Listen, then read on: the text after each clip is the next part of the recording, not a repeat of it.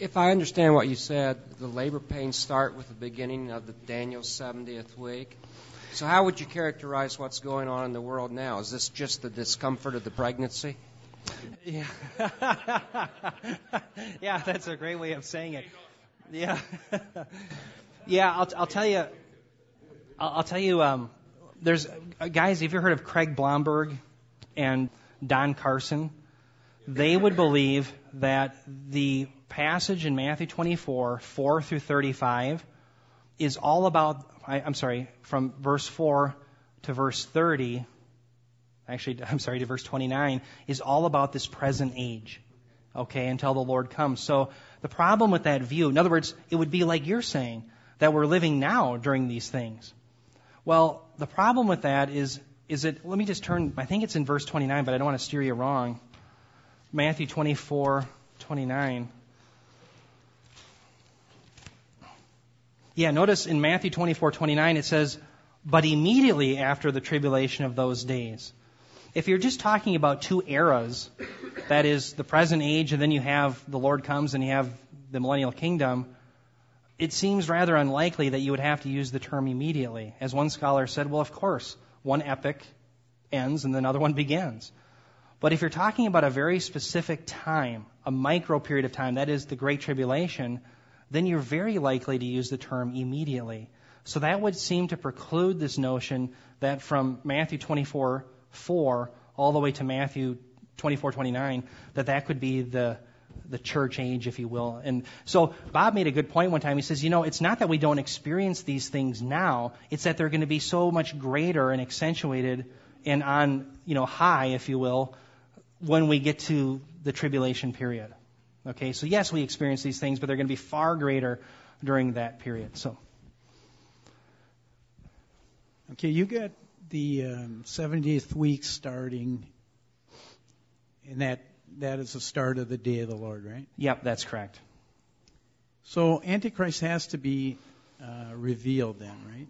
Yep, that's right. Right in the beginning, I would affirm that what would happen is the very beginning of the 70th week, you would have the apostasy and the man of lawlessness basically simultaneously coming about, yeah. And what scripture supports his being revealed there?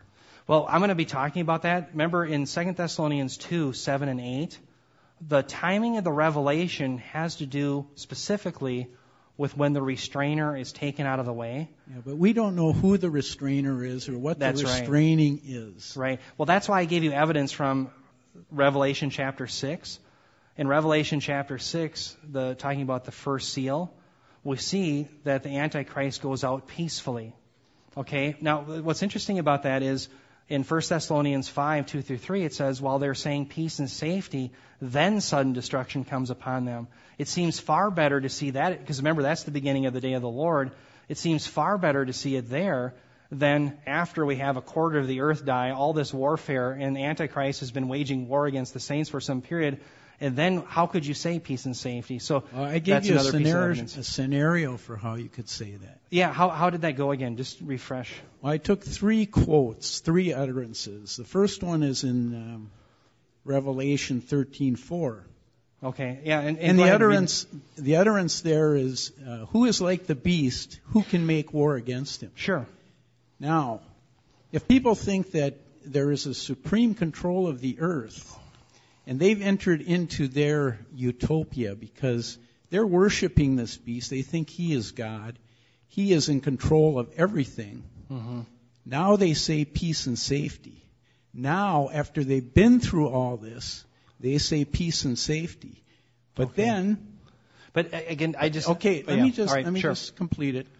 And then the third utterance is when they realize that what they believed was wrong. I'm sorry, just with the they, are you referring to... The people on the earth. People on the earth, whether they're Jew or Gentile, okay. No, the lost, yeah. Yep.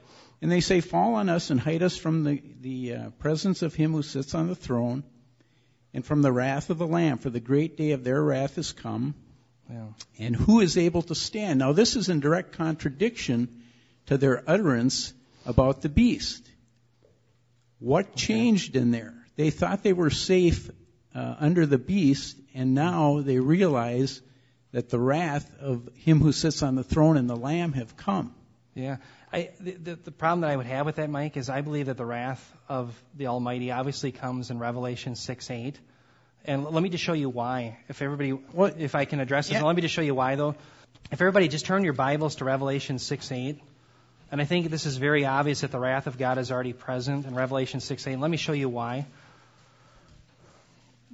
I thought the wrath of God started at the beginning of the 70th week. Well, it does, but what I'm just showing here is that for sure it's here by the fourth seal, where in your opinion it can't be until after the sixth seal. So all I have to do is prove that it's before the sixth seal to disprove your position. Okay, so look at Revelation 6:7-8, if you will. It says, "Then the Lamb broke the fourth seal. I heard the voice of the fourth living creature saying, 'Come.' I looked, and behold, an ashen horse, and he who sat on it had the name Death, and Hades was following with him. Authority was given to them over a fourth of the earth to kill with the sword and with the famine and with pestilence and by the wild beasts of the earth." Now hold on to that page and turn your Bibles, if you will, to Ezekiel 14:21. Now I'm going to show you that these exact terms are used by the Lord for his wrath upon Israel. And if they're used for wrath upon Israel, the exact same terms, I wonder why we're not willing to say that it's God's wrath here. It would seem to me special pleading that it is not. Well, I think we say it's not God's wrath there because God's wrath is announced later. Here we have the sixth seal. Yeah, here we have Ezekiel 14:21. It says, "For thus says the Lord God, how much more when I send my 4 severe judgments against Jerusalem, sword, famine, wild beasts, and plague, to cut off man and beast from it." And what's interesting about this is when I looked at Ryan's book, what he has to do with Revelation 6:8 to try to make this not be the wrath of God, he tries to claim that the beasts that are referred to here refer to the Antichrist and the false prophet. And one of the pieces of evidence that he cites is that the term theron, which is used for beast, is cited 39 times. The problem is every single time it's cited, other than right here in Revelation 6:8, it's a singular. Only in Revelation 6:8 do we have it in the plural, indicating that it is in fact wild animals, exactly as stated in Ezekiel 14:21. What's interesting in context, and I forget where the passage is, but you can tell that this, in fact, it's right here. It's verse 19, 14:19 of Ezekiel. "Or I should send a plague against that country and pour out my wrath and blood on it and cut off man and beast from it." So there you have wrath instituted right there. So wrath is indicated in Ezekiel 14:19. Shortly thereafter, verse 21, it talks about 4 means of his wrath. That is the sword, famine, wild beasts, and plague. And it's the identical 4 things that are alluded to in Revelation 6:8. So but Ryan said in his Revelation class that wild actually isn't in the original translation. I agree. That has no bearing on the text. And that the beasts could be the beast out of the sea and the beast out of the land. It's not. I'll prove it to you, too. I'll prove it 2 ways. When we get to that text, I'm going to prove it that, again, it's striking that this is the only passage in the entire book of Revelation where beast is plural. Okay, second, it's identical to Ezekiel 14:21, where these are means of God's wrath. And third, there's a grammatical reason, because Ryan asserts that, in fact, the beasts have some sort of authority, but as I'm going to show you, the preposition that goes together with the accusative, this gets very technical, is not correct in order for it to be a position. So I'm going to be explaining all of that, and I'll explain why that's wrong. And again, Ryan is wrestling with these things. He's doing a great job, but I disagree with him on that interpretation. But I'm just showing you, I think he's going to great lengths to get around the obvious that this is in fact God's wrath. And so if we have God's wrath in the 4th seal, we certainly have it prior to the 6th seal that the pre-wrath position is dependent upon. Okay, I see 4 reasons, though, why... Well, Mike, I'm sorry, I have to kind of let some other people ask and talk, too, but I appreciate that. Well, we'll get to all these things, and I'll make my case as I... Okay, I'm pretty new at this, but could all these people, the people on the earth that are saying peace and safety is going on, don't we kind of do that now? I mean, in a small sort of way when somebody that we like gets put in charge or something and we go, oh, things are going to be great now, and then you turn around and realize that we're all still fighting and we're all still doing this, and it's some people it's going to be great for, but I don't know. No, that's well said. Yeah, we do think that. We think if we put just the right people in charge, we'll have peace and safety, and then we get the call that the cancer's returned, or you get the call that your loved one's been in an auto accident, and we always come to the place in our life where we say, death is still, the death rate's 1 per person, and what matters is the kingdom that's coming. And so you're right, in a sense, we're all saying that in this life, peace and safety, when we're really fooling ourselves. Why do we use euphemisms? He passed away. Well, he's dead. We don't say that because we don't like to. Because why? We're saying peace and safety. You're right. It's the condition of the human being. Yeah. So great point. Yep. Thanks. Hi. I'm wondering about the Matthew 24. I had read and come to understand that it was Jesus talking to his disciples, but it was being addressed to the Jews, to Israel, because the church is already gone when he's talking there. And that's why he talks about, pray that it not be on the Sabbath and all of these kind of Jewish things.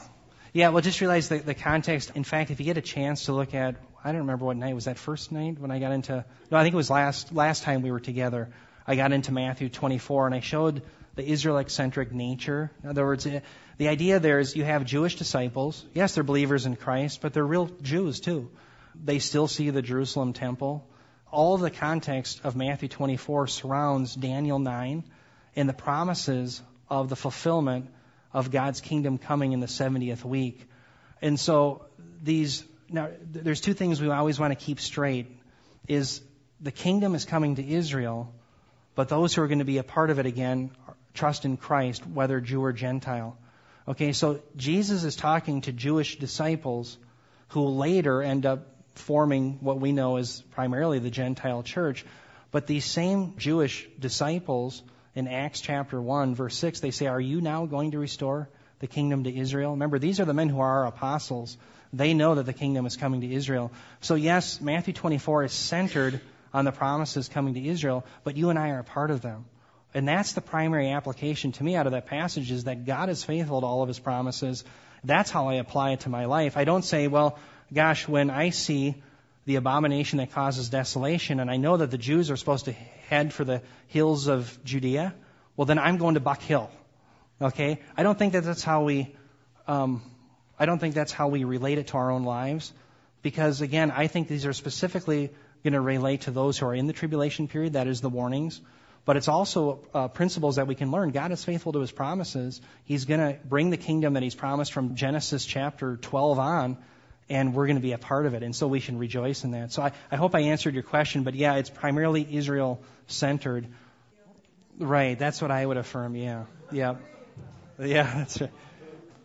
Yeah, Nicole. I was just thinking, and maybe if this is kind of oversimplistic or kind of a leap, you can let me know, I don't know. But I was thinking a lot of times in Old Testament Jewish tradition, it symbolically reflects literal fulfillments of things in the New Testament. And in Jewish tradition, when a man would come to take a woman to be his bride, the wedding reception would actually last a week. Yeah, 7 days. And so 7 days is kind of like symbolic of 7 years, and it's not till after the 7 years that they actually occupy his father's house and settle in, which would totally coincide with him coming at the beginning, or rapturing us, and then 7 years of tribulation. Yeah, I think that there definitely could be correlation to that.